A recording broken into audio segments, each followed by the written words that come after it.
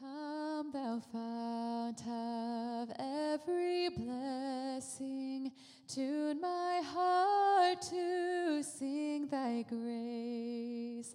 Streams of mercy, never ceasing, call for songs of loudest praise. Teach me some melodious sonnet, sung by flaming tongues above. Praise the mount I'm fixed upon it, mount of thy redeeming love. Here I raise mine Ebenezer, hither by thy help I've come, and I hope by thy good pleasure safely to arrive at home. Jesus sought me when a stranger, wandering from the fold of God, he to rescue me from danger interposed his precious blood. Oh, prone to wander, Lord, I feel it, prone to leave the God I love. Here's my heart, oh, take and seal it for thy courts above. Oh, here's my heart, Lord, take and seal it for thy courts above.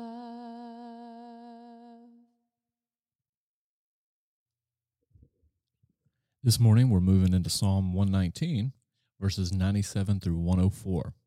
And this section begins with a transformed heart. It shows you that a heart that's transformed, oh, how I love your law. And then it moves into an anatomy of the transformed life. So verses 97 through 100 focused on the renewed mind. It gives us a comprehensive survey of what the Word can do to renew our minds. And then in verse 101 through 104, it gives us a comprehensive plan for our feet, how we're supposed to live, the path we're supposed to walk. So this is an anatomy of the transformed life, and it all begins with what you love.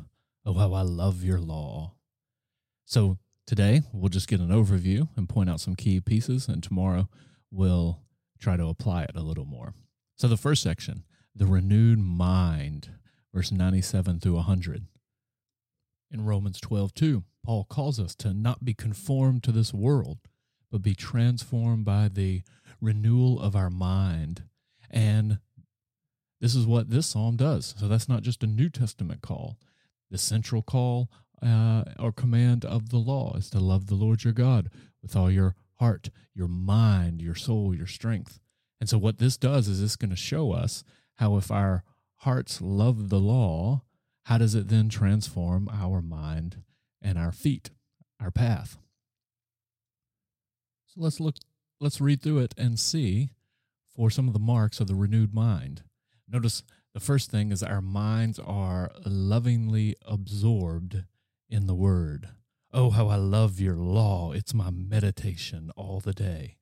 The first thing you need if your mind is going to be renewed is it needs to be absorbed in the Word.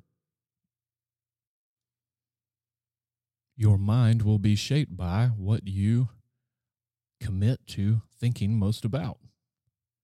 And then notice the second thing in verse 98. Once we do that, then we're equipped for all of the hazards and the threats of life. Your commandments make me wiser than my enemies, for they are ever mine. So a heart that loves the Word and a mind that's absorbed by it is the greatest protection against the hazards, the threats, the enemies. And then what that does in verse 99 is it allows us to possess a wisdom that's beyond even human comprehension.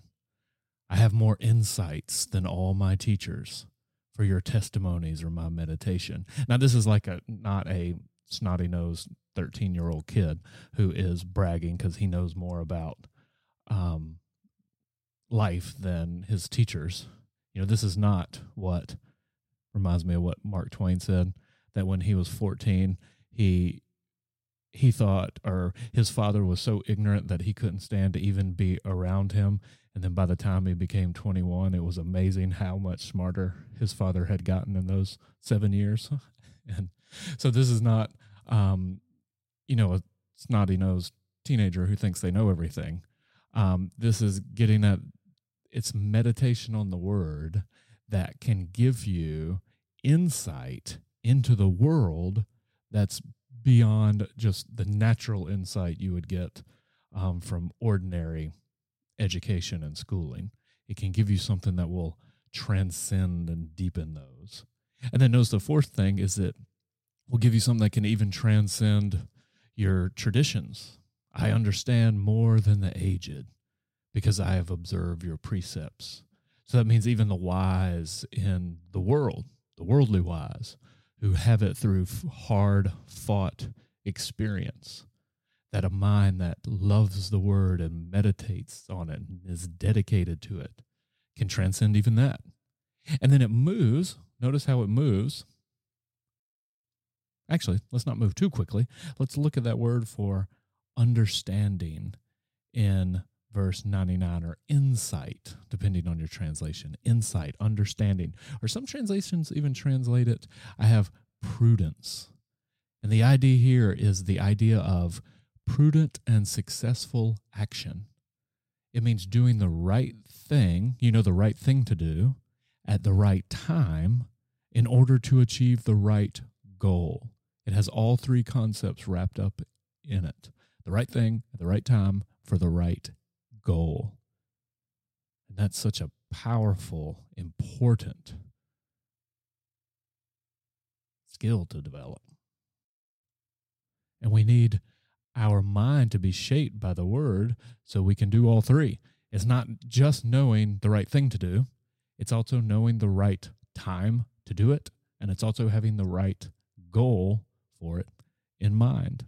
And then you notice as we move into verse 101, notice how the metaphor shifts from his mind to his feet. I've restrained my feet from the evil way so that I may keep your word. I have not turned aside.